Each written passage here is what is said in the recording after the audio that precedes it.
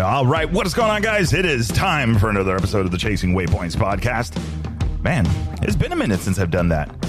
What is going on here? Okay, this adult life thing is reset. You know, that's it. I jokingly want to say I don't want to play anymore, but no, we got a lot of stuff to do. We got a lot of stuff going on, and we're doing some rally updates this time around. We are working on a Back to Baja series. I have not had a chance to get down and talk to a few more of the guys. We do have the Baja 400 coming up for them, and that is going to be huge. Andy Kirker working his ass off on getting some prize money for these guys. So it is going to be really cool. Hopefully there's an announcement soon. But in the meantime, we're going to be talking rally updates for this episode. Just a few of the things that have been going on. Big news coming out of the Sonora Rally Camp, of course. Huge news coming out of the Husqvarna camp. We've talked about it previously, and that was a sad parting, but I don't think it's done yet. There's some more to be said. The Cove Rally takeover continues. So let's see. Let's talk about it. We got some rally schools coming up. Sonora Rally also announcing their next iteration of rally school in December. Still waiting on the dates for the rally and the main event, but in the meantime, they've got rally school coming up. So let's get right to it. Turn this party down here. So it's been an interesting month, interesting developments over the last few weeks. I think it's actually, good and bad, right? It was kind of crazy to see that Skylar Howes and Husqvarna parting ways. Don't know all the details to that. Not going to speculate on the details of that. There's hopes and dreams and things that we would like to see, and maybe they're making room elsewhere on the team. I believe on the MotoGP side or the GP Enduro GP side, they did have another one of their riders, top level riders, leave as well. So this is interesting. I think they're getting ready for next year's season, and we'll see what they're planning. I know Skylar going to be landing on his feet and definitely making best use of his talent and ability. So hopefully we'll hear some news soon about where he's going to be going. All right, let's finish turning down this party. What else we got going on? Baja 400 coming up. Score International. If you guys are into the point-to-point or loop racing, that basically let's see how fast this thing goes type racing. So it is definitely. For those of you guys that don't know, the Score International Series is the local or North American Baja off-road race series that we have here in North America. They do, and for many of them, right, you have the Dakar Rally as a bucket list item, and a lot of people have the Baja 1000 as their bucket list item. And then, of course, there's once you get addicted to that, then you've got the Baja 400, you've got the Baja 500, and the 250. So all taking place in the Baja California or on the Baja California Peninsula, just in different iterations. So very interesting racing. It is a sprint race. It is how fast you can go, lowest elapsed time. It is what it is. No navigation there other than, following the arrows, hitting the VCPs, virtual checkpoints, or for the rest of us in Rally World, that's going to be your waypoints. In this case, they are going to be, that's an interesting one. They're a WPM because the device that's scoring them does not actually reveal them and give you an arrow to it necessarily. But the course, when you receive the GPS or when you see it, you can see where these waypoints are. So if you're concurrently running a GPS, you can see where the waypoint is or where the VCP is going to be, and I guess you just race to it. So I get it. It's a little bit different, but for a lot of people, it's a huge draw. I think that there is definitely a lot of guys that are into that. I have talked to a few guys that they kind of want to do rally. They just don't know yet how to maybe transition into that. But they're so focused on their off-road racing that, that's going to be home for a while. So really, really cool to see. It is definitely tough. There's a lot of guys. It's kind of interesting. There's a lot of teams that run 5 or 6 racers per bike versus in rally where it's, you're it. Very different in that aspect of it.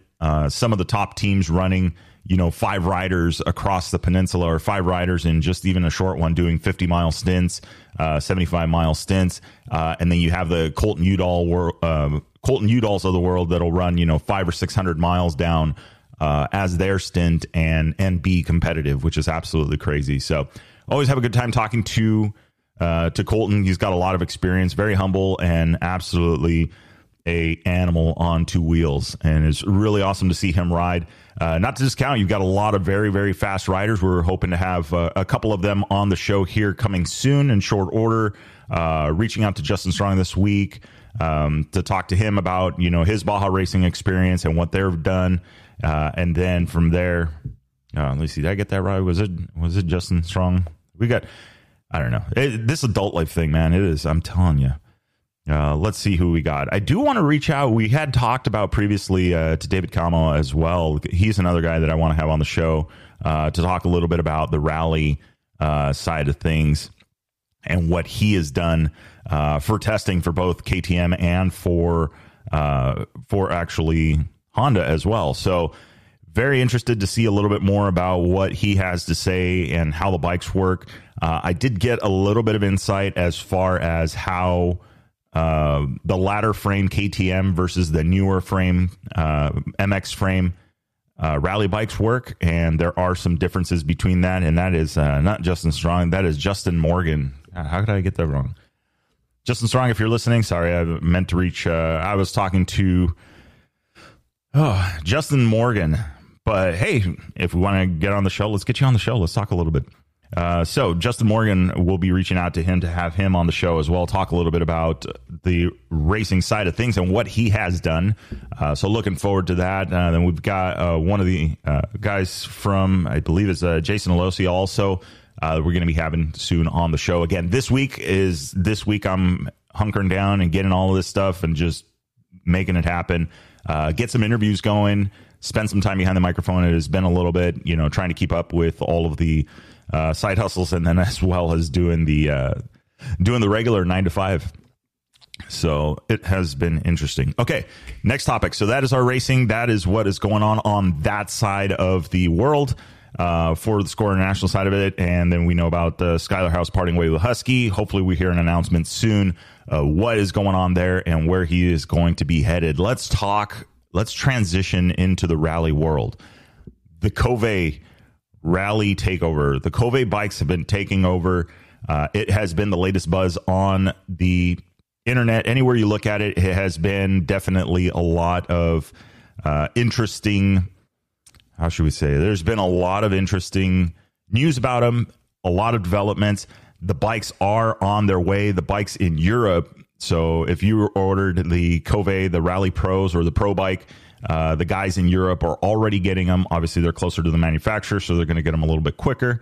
But the bikes that were destined for the U.S. are on a boat, and they are headed here. So I'm excited. I mean, these guys they've been putting some miles in. They've been doing some stuff and making these bikes work just that much better. So I'm looking forward to hearing a little bit more about them. Maybe get to throw a leg over one of them, and hell, who knows? Maybe the one will end up in the garage. But I think that they're going to be.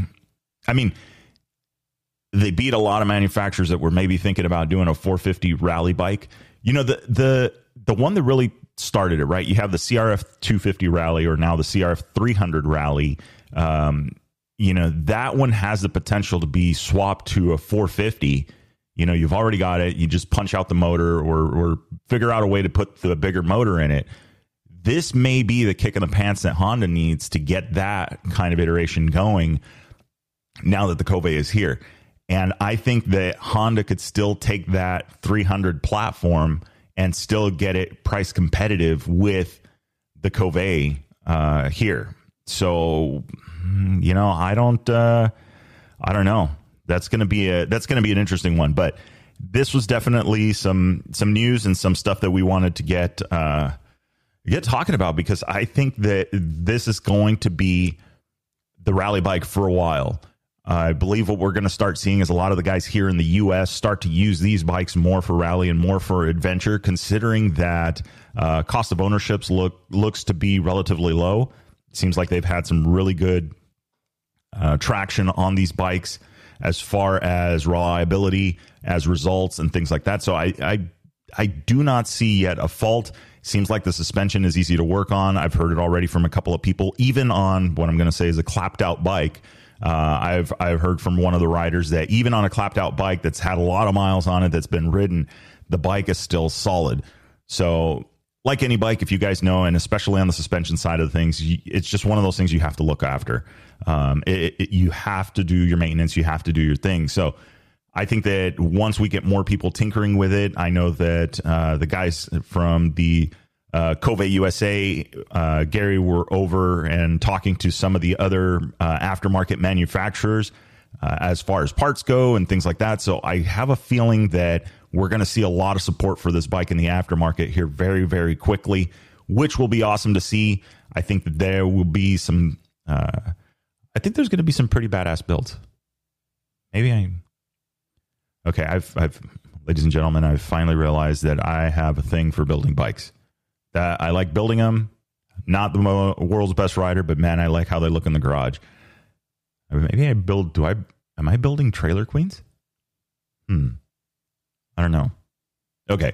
Anyway, so I think that is definitely a bike to be on the radar. If you guys are looking at another bike, you definitely want to keep an eye out on those and just see how the bike progresses. You know, if you're not 100% convinced how it goes, you know, I'm sure the internet forums, I'm sure the Facebook groups will do it. You can look them up on Instagram. There's a ton of Cove, and that's KOVE groups and accounts that are starting to pop up. So definitely want to get in on that one. And actually, let's see here really quick and go back, and this will be a first. And I'm not going to tell her anything. She's going to have to hear it on the episode. And if you guys hear the episode and you know her, maybe drop her a hint that she may want to listen to this episode. But at Sonora Rally, Lizzie, if you guys know her, has injected herself into the rally world, super enthusiastic, and has been talking to a lot of people. Well, at the Sonora Rally, she had a chance to catch up with Mike Georgeson, who was wrenching on the Cove team, particularly helping out Mike Johnson and a couple of the other riders. So let's take a listen really quick at what they had to say.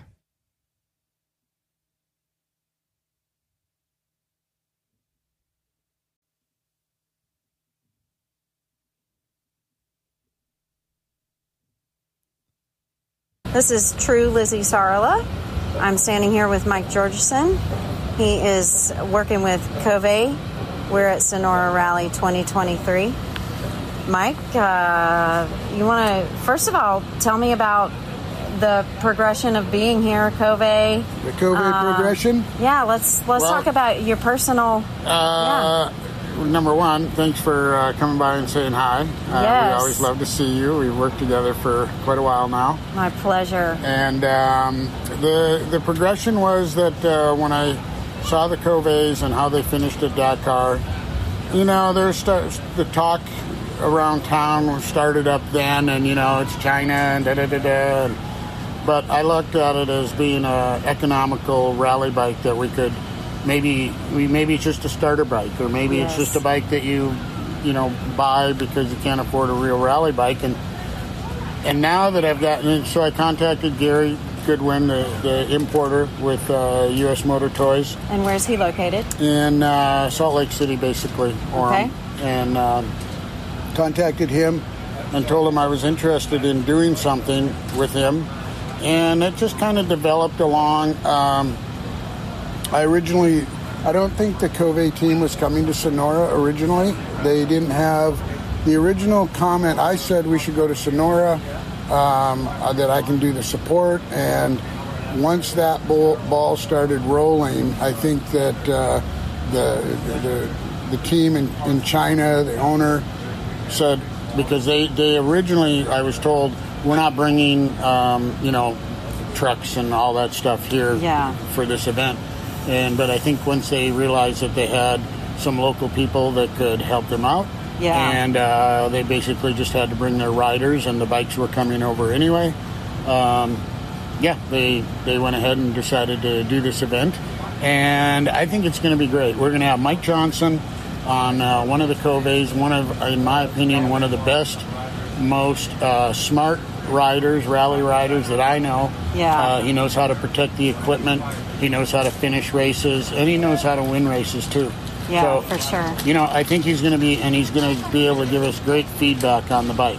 And then we have Sunir, who is a factory Cove Chinese rider who did Dakar and finished. Okay, so we do have one of the Dakar riders here. Well, yeah, we actually have 2 Cove factory riders. We have Sunir, and then we have Nels Thorac, who is a Frenchman. Okay. And he is a motocross champion in France, and he has also finished Dakar last year. So there's a lot of experience under this tent.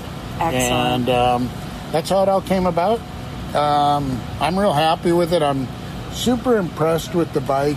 I mean, there's certain things that I see that, I might do this different, I might do that different. But I just have to keep reminding myself that this is an amazing piece of equipment that you can buy and go out and race.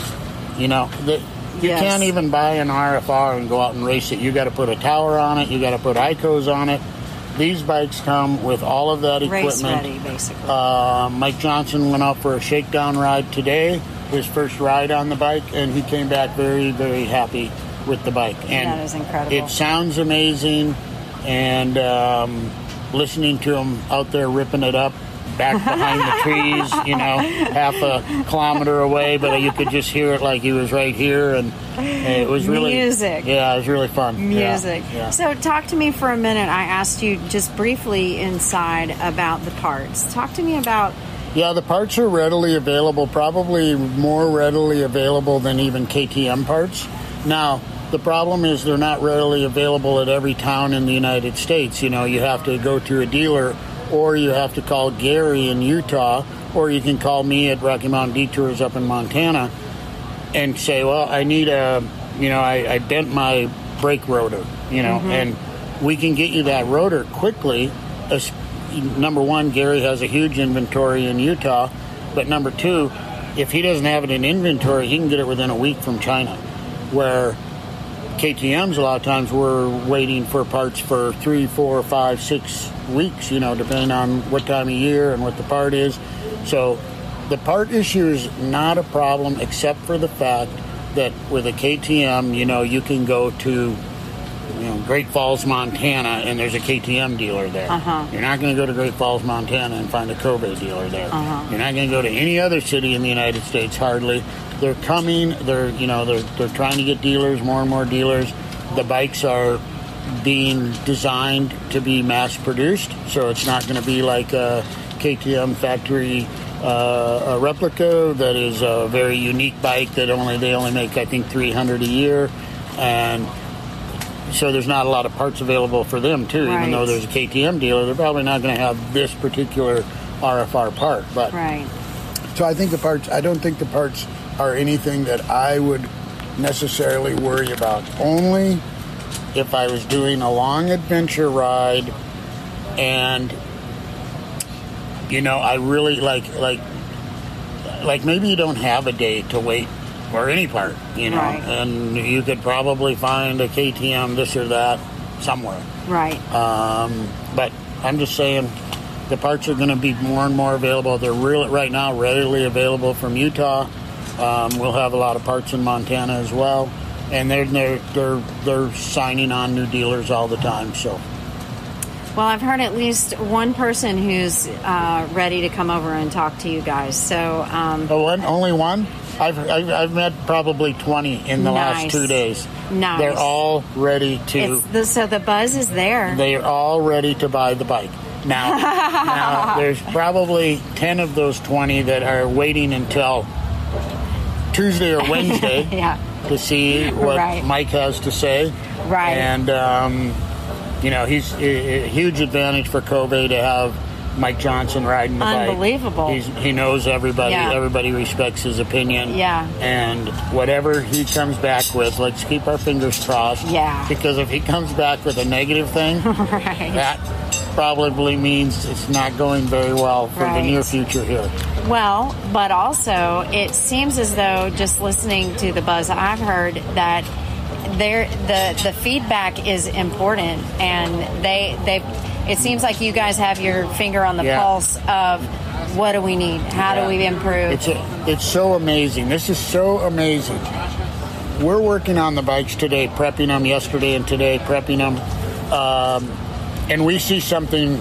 Okay, for instance, the power cable on the ICO came with just an end. It didn't have an actual fitting, I guess you'd call it, for where it connects to the battery. It was just a bare wire that was stuck in between two plates, and the screw was tightened down. As soon as we found that, of course, we put ends on, of course. But as soon as we found that, we talked to Gary. Gary comes over. We talk to, I call him Matthew, but I'm not 100% sure. This is Matthew right here, but I'm not 100%. Is it correct? Matthew? Okay. Because it's spelled a weird way, but he's telling me right now that I'm correct, so that's great. But Matthew is actually a factory. He works at the factory. Okay. And he works in the pre-design in the initial stages of the development of the bike. And he comes over and he sees any question, and that wire thing is just one small little thing of a few things that we just noticed, like this, that, the other thing, little things. But right away, pictures get taken and they get sent right over to China, and these things get fixed like immediately. They just start doing it. There's no other company that I know of that responds to consumer input any better than that. I mean, straight to China, the pictures go. He comes over, takes a picture, sends it home, and then that's the next thing on their list of things that they want to make better. And so, pretty impressive. Very impressive. Extremely. It's so exciting. Yeah. This is unheard of exciting. Yes, I think you're right. Yeah. I think you're right. I think it's going to be, it's just the beginning stages. This is the ground floor of a new, affordable rally. And, they're not just rally bikes. The standard model, which is the same exact bike with a little bit of different tuning. It doesn't have all the rally tower ICO equipment, but it does have a digital screen, which for an adventure rider, the digital screen is what you want. You can put your mapper on there. You can, see the information, motor information, stuff like that. But that market, the adventure market, this is a 320-pound adventure bike that holds 8 gallons of fuel. So for me, this is my kind of adventure bike. I don't want I'm a short, small guy. I don't want a great big motorcycle, like even a GS. Many friends of mine have GSs. Mm-hmm. And I rode a friend of mine's last year for an event we do up a tour of Montana. And it didn't handle bad. It's a GS. They're very well proven. It's just not my style. Like, I wouldn't take it on a little bit more challenging 2-track or single track, where this bike I would take on pretty much anything, cross country even. So this is my kind of adventure bike. And I think that the adventure bike, the standard model, is only $8,999. Unheard of. So you have a 320-pound capable off-road bike for less than $9,000. Well, $9,000, and it's ready to go. I don't have to put a skid plate on it. Comes with a carbon fiber. I own T7s, Yamaha Teneres. Well, you have to put like $2,000 into it just to make it so you can take it into the mountains or whatever. This bike is ready to go. So pretty impressive, really impressive, and we'll just see how it all plays out. We will. Wonderful, excellent. Thank you so much for taking a minute. This has been incredibly enlightening. We're all watching. Yeah. Well, it all starts tomorrow. It all starts tomorrow. We'll have some more information tomorrow. Yeah, we will. Monday and Tuesday. Yeah. And this is a great, I can't remember what you call it, but the testing aspect of it. It's the R&D. Yeah, the R&D and the feedback. The feedback is great. It's going to be fantastic. Again, the feedback that goes back to the factory. I mean, this is the factory sitting worker. Right here. Yeah, not worker. Sorry. But he is a worker, but he's like me too. I work too, but this is like direct information that goes from here to home, and then they're already working on updated models. So the next model, I should say, the next model has some updates that they're developing. So, and yeah, it's all testing. I don't know any other company that's doing that. So on-site testing. And the owner, from what I've read and seen, has the goal of being on the podium in Dakar in 3 years, and his actual stated goal is that he wants to win Dakar in 5 years. Now that's pretty hefty. That's pretty hefty. But what aggressive. It tells me is that this person is driven to produce, a capable rally bike. Top. If not the best bike. I don't know that yet, but, that he's driven to build this bike to win Dakar, not just to sell, a bunch of bikes and da-da-da-da, but to actually win Dakar. Now, will he do it? I don't know. That's pretty aggressive. I wouldn't even make a statement like that because, who knows, but it's nice to know that that's in his mind. And this isn't a brash new. He's been developing this. He's been developing, I think, for Matthew. 10. How long has the bike been in development? No, but this is our first version. Yeah, so and started development 40?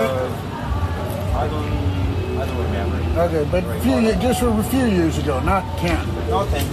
Yeah, for our company, it was just started from the 2017. Okay. That's the first year. So this is our first racing. This is our first racing ready for the Dakar situation. So this is our first version. It was fixed before the Dakar 2023, and for all the problems we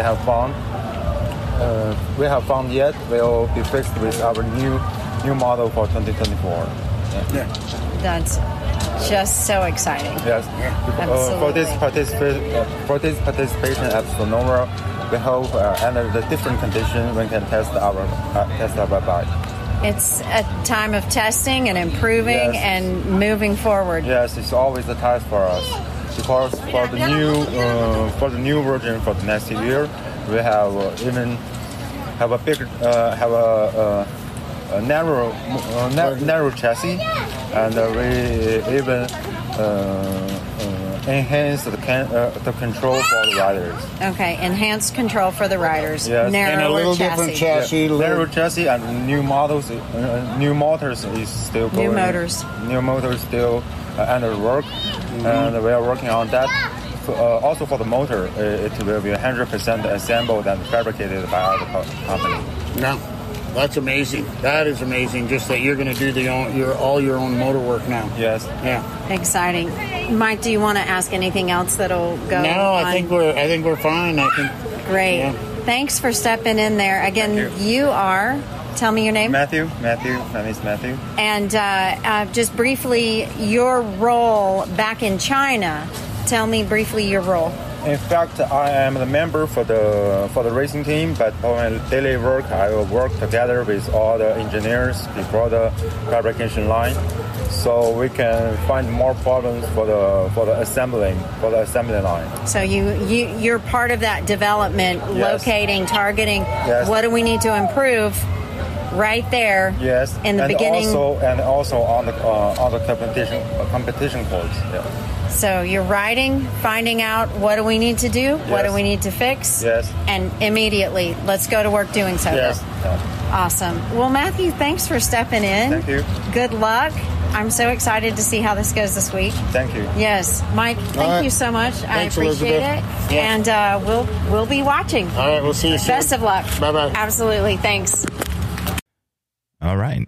That was interesting. Yeah, it doubled up here. Here we go. My volume's down. There we go. I don't know. Who knows? Technical difficulties. So there you have it. That was an interesting one for you guys. That was Lizzie catching up with Mike Georgeson at the Sonora Rally. Had been sitting on that one for a little bit and finally got around to listening to some of the episodes or some of the recordings that she did. We'll be bringing a few more of those here as we go through them. But it was very, very interesting. And I think that's really cool to see. You know, Kovei's got engineers and people on ground with a direct line to the assembly line and the engineering team to get those, the little quirks and the little things, because if you really think about what you've got the bike already out there. Now you're just working on the fine tuning. Now you're in the dangerous stage, right? Now you're in the stage where you're going to take all of the little shortcomings and the things that could be a little bit better, and you're going to make them.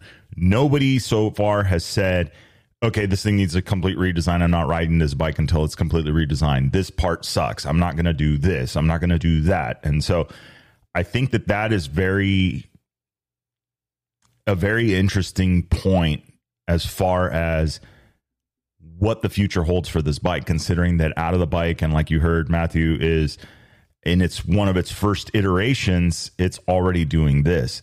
So I'm really, really curious to see how it goes. And, if it's, the company's not new. You heard it in the interview from 2017. So they've been doing bikes for a little bit.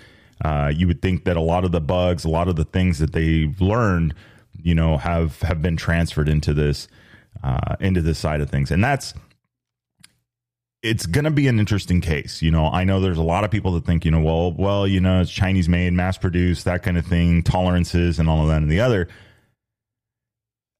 Yeah, I can see that on certain things and certain items and that kind of stuff. But honestly, in the end, it's a combustion engine. It's a 4-stroke. And there's not a whole lot of room for reinventing the wheel. There's certain things you can play with cams, you can play with tolerances, you can play with bore, stroke. There's things that you can do, gearing and things like that. But at the end of the day, it's still a piston, a connecting rod, a crankshaft, gears, that kind of stuff. So metallurgy and all of the other things that they're doing, the quality control and all of that is going to be, and honestly, a lot of these manufacturers, it's a lot of manufacturers are already using China to back them up because they have the ability to take something, their focus on mass production and the efficiency of production. How many of these can we produce? So yeah, with some of that becomes then the tolerances and some of the things get a little bit loose, but that doesn't necessarily mean that, they could have better quality control because it's a little bit more bespoke or a little bit more handmade, not as mass produced to a point where it could be a fault. There's a lot of stuff. And to hear that they're going to be manufacturing the engine in-house, modifying and doing everything that they need to do in-house, I think is absolutely phenomenal. I love the idea of that. The quality control, you have a lot more control over it.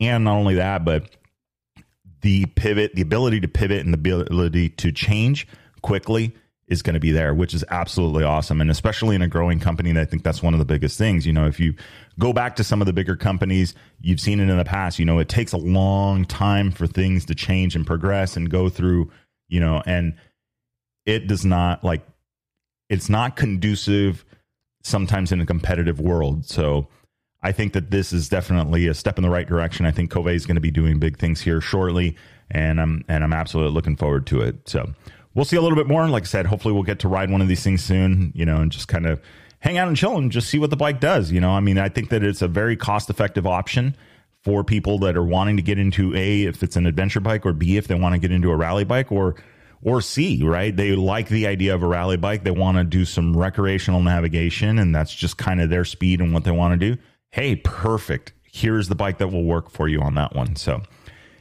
all right, next topic, out of the Sonora Rally camp. We have some news, and if you guys have already, I'm sure you guys have been following. If you follow Sonora Rally, you've heard about it already. But this time around this year, for this coming iteration, they will not be partnering with the FIA, FIM, and be bringing the event back to its original roots and how it is. That is some big news. A lot of people were thinking that this was going to be a long-term partnership, and maybe in the future there may be another iteration of it. But we will see. That's something that Darren and the organization will know for sure, and getting, if there's going to be a future. But for now, for this coming version of it, it is going to be back to the original Sonora Rally that everybody knows, which I am looking forward to. I think that, I had the opportunity to work with the organization this time around and really, I'm not going to say do a lot, but really get to see the inner workings of it, and help contribute to that. And I can tell you that there is a lot that goes on at a normal rally, right? My experience, if you guys know and have been following along, my experience there for a while, it all started for asking with a sticker. from one of my friends from Baja Rally. And I was, from there, I was like, hey, come volunteer. And then things progressed to the point where I became race director for a few years. And anybody like a rally, organizing a rally, creating the routes and doing all of this stuff, it takes a certain person to do that. In the Baja Rally side of things, you have Scotty Bloom, and now you have a team behind him with Mauricio and Daniel and Matt. All of these guys, pitching in, making the organization and just making things happen. It is not an easy task, and then you move over to, that's the Baja Rally side. You move over to the Sonora Rally side. You have Darren and Aaron, all of these guys, all of this team, and putting together this event is not an easy feat. And then in the case of Sonora Rally, you throw in a whole nother organization with a whole nother set of standards, with a whole nother set of rule book, and while the Sonora Rally does follow a lot of the rule book and is very stringent, it is not going to be as exact, like on the money. Like they literally had somebody going out and checking all of the checkpoints, all of the finish lines to the T, down to the last foot, or meter, to make sure that they were exactly where they needed to be. That is absolutely crazy. And, I'm not saying that organizations shouldn't be that strict. What I am saying, though, is that it changes that when it's, especially if it's the first year and, okay, you've got an organization that's made it happen, right? I mean, Sonora Rally's been around for a while, just like Baja Rally's been around for a while, and if it was horribly wrong, neither of the organizations would exist. So we've adapted, or the organizations have adapted to create a world-class event or world-class events and attract the attention of tens of thousands of people, both in North America and the world, both of them having international competitors. So the recipe is there. It's not like the recipe's screwed up, right? It's not like that restaurant on the corner that opened up for about 2 weeks and then, that was it. It was dead. It flatlined. No, both of the events have done a lot of work, have put a lot of groundwork into becoming the way to becoming what they are. And now seeing what Sonora Rally has done, and they did the event. There was a lot of positive comments, a lot of positivity about the event with the FIA, FIM there being a world championship round. But at the same time, it added to the flavor, but not necessarily, I think, in the way that Darren and team wanted to actually have it. Now, in the future, yeah, could it happen again? But in my personal opinion, I think I am definitely a fan of it going back to its roots. Something that was mentioned, and something that can be said is there are not many other countries in the world that have such a big off-road racing pool, right? From the hare scrambles to the point-to-point races to the sprint races there's just so much off-road racing here in the States that I feel like it's hard-pressed to find other countries that are going to have the experience. Now, is not to say, please don't think this is not to say that they're not doing it right. This is not to say that they're any less than what we have going on here. It's just simply an experience thing. You have a lot of experience as organizers, you have a lot of experience as racers, you have a lot of experience as the crew members that are available to help organize these rallies and put them into perspective and get them going here in the States as compared to maybe other countries in the world. We're going to be a little bit tighter ran. So when you have an organization that comes in and is partnering with you, it's like bringing in a partner and then all of a sudden saying 50-50. You're giving up half of the control to your event. And that, is good or bad. I learn some things, that I see some things that I think that both organizations or any organization could benefit from and make sure? Absolutely 100%. And it would be stupid if you didn't learn from something like that. Having an organization, literally the organization, people like being in the room with people that are, at a higher, I'm not going to go too far into where they're at because I don't want to brag for them, but when you have people that are on the short list at the Dakar organization for when something goes sideways, that is pretty crazy. And we learn a lot. I learned a lot, and it was a really good experience. And I think that, yeah, in the future, it would be great. Hell, I'd love to go over and just see the inner workings at their organization, see what that's like over there, you know, and kind of get an idea for it, because there is, while there's room for improvement, the same thing is not, I don't think it's a lot of improvement. I'll draw the comparison between the organizations and what we're talking about now and the Covey. They're both at a point where it's not about the reinventing the wheel. It's literally about connecting the dots and getting the last little details aligned and put and everything put together so that both events can continue to thrive. But there's those little changes that are just going to make things a little bit better. And I think, you know, with Sonora Rally and what was learned this year, this next year's event, you know, as a solo back to the original, you know, I'm going to assume that it's going back to the dunes, you know, shouldn't have the political stuff, which that was in itself was a bit of a shit show, as they say. And I think that was very unfortunate, but I don't know if it was because of the amount of attention that was on the event worldwide and how the politics of that worked, because yeah, entries were up, but you know, there was things that were, you know, there was reasons given out and thrown in. It's not my place to I'm not saying bad talk, but it's like maybe paint certain parts of local government in the negative light. You know, the city, the town, all of that has been very, very good about supporting Darren and his goals for the rally and putting, you know, San Luis and the state of Sonora on the map and for what it's doing. Hell, they had a world championship round of rally, you know, the cross country rally. You know, he's done an excellent job to get them to that point.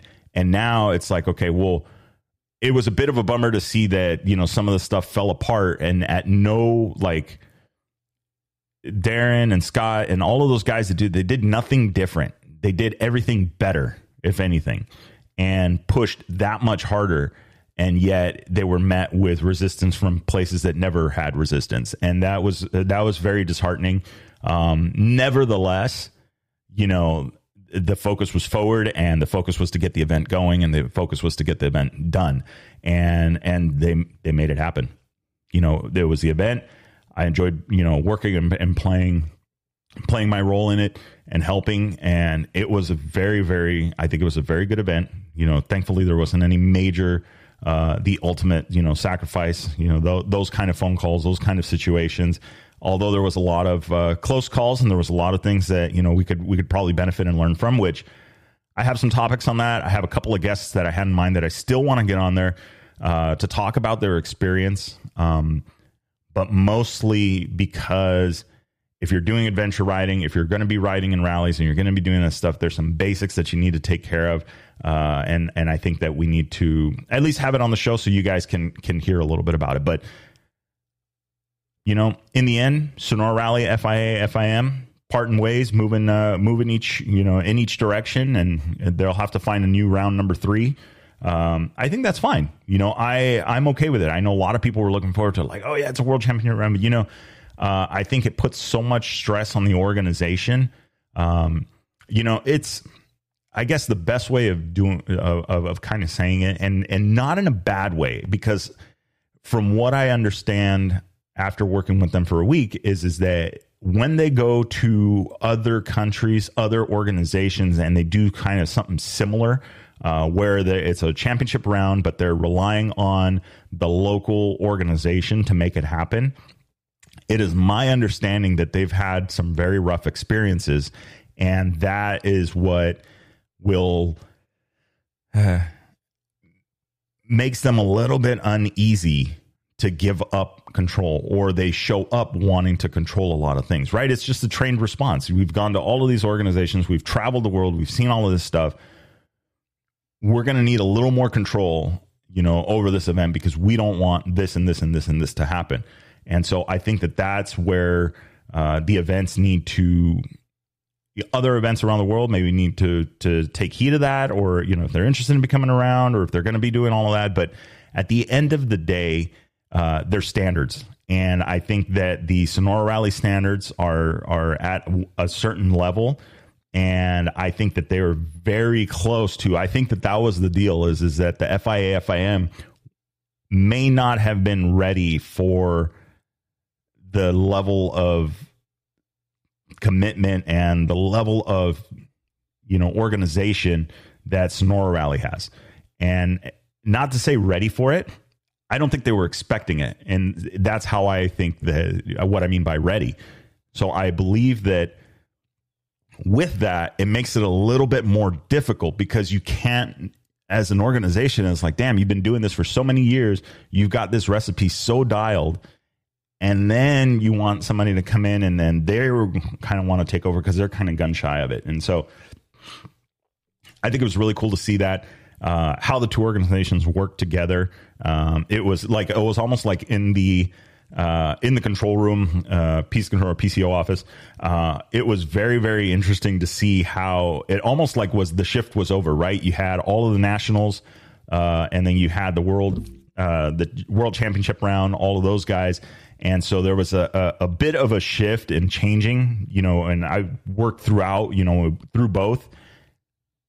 It was awesome.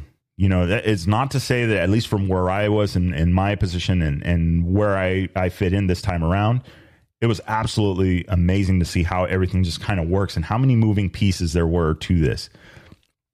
And at the same time, I can see where it gets complicated. You've got two full organizations. You've got all of this control that needs to be divided up and all of this thing that needs to be done. And yet both of them are so dialed in their way that it's tough to kind of meet and gel in there. Now, I don't want, you know, I want to reiterate or clarify that both organizations, both sides of it, I mean, it was an awesome event. You know, we already know what happened. We already know how it went down. We already know all these little things of it. And if you need details, or if you think, you know, hey, you should actually do an episode, I wouldn't mind having, you know, reach out to Darren. We can talk a little bit about the future, and what from his end, what he learned, you know, with this event going off. But we'll leave it at future forward. I'm glad to see that the Sonora Rally is returning to its roots, is going to focus on that. They've got their rally school coming up in December. I'm going to reach out to also with rally school coming up in December. Our next event, if you guys didn't hear, we'll move on here. Next event is going to be the Baja Rally in October. So that is going to be coming up quickly. Reach out to them and talk about possible rally school between now and then, what they're going to be doing. I got to get Scotty and Mauricio on the phone, or maybe Daniel, or one of those guys. And we'll talk a little bit more about how the event is progressing, what's in store for these guys this time around. I think that it's going to be another good event. And Baja Rally has always been a really good time. If you guys haven't been to one, if you haven't checked it out, I think that is definitely something that you want to get to, even to participate, you know, or even, you know what, just go do the rally school. You know, I would love to see nothing more than, hey, you know what? Yeah, I heard it on the show. I signed up for it. I'm going to the rally school. I'm going to check it out. You know, I want to be on there. I want to, you know, I just want to go. Don't commit to the racing. Wait until you get a rally school under your belt, wherever it is. You know, I know that if you guys haven't already seen it, if maybe you follow the COTA Rally on Instagram, you know, this year, unfortunately, they weren't able to do an event. Changing of the guard, local government, things like that, the permitting process, it's a lot of stuff. And Mike works extremely hard to have every single detail dialed in. And because of that, unfortunately, like you guys know, when you have to depend on somebody else to have their stuff dialed in, sometimes it just doesn't go that way. So unfortunately, there's no COTA Rally this time, but he's pivoted quickly, and it looks like we're going to be doing some rally schools as well in that local area, the Colorado, Utah area. So if you haven't already, you should follow the COTA Rally on Instagram. He's got the dates up and stuff like that on there.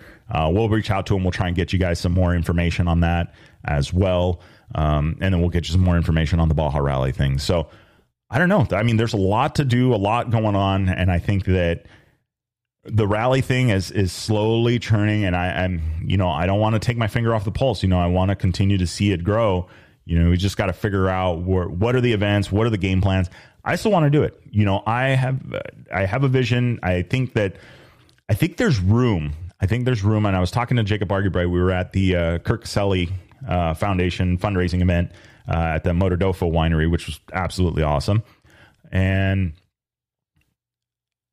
we were talking, and I think that there is room for a rally hybrid, but more details to follow on that.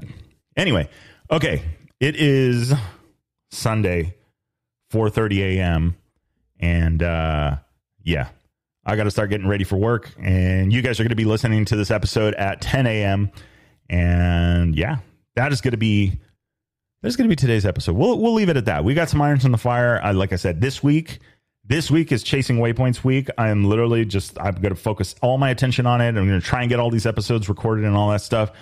Let's get back to it. Sundays at 10 a.m. That is going to be the goal. We'll get some more stuff. If you haven't already checked it out, I am trying to be a little bit more active on YouTube. So if you search Chasing Waypoints on YouTube, you can find the playlist for the podcast. So if you have YouTube on the TVs or wherever you want, you could listen to the podcast there.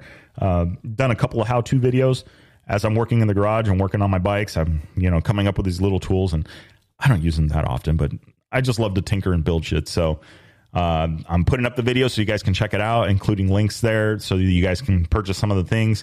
I guess since I said that, I have to say it now. They are affiliate links. You don't get charged anything extra. It just helps contribute to the show a little bit and what we're doing, but you don't pay any extra. Just we get a small commission for those purchases. I think that satisfies the required disclaimer that I have to say whenever I mention affiliate links. I think.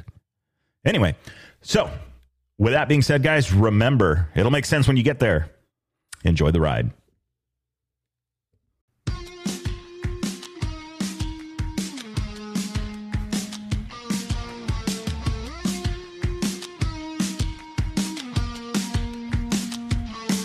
All right, that is the wrap for the Chasing Waypoints podcast this week. Hope you guys enjoyed the show. Don't forget to like and subscribe if you like what you heard.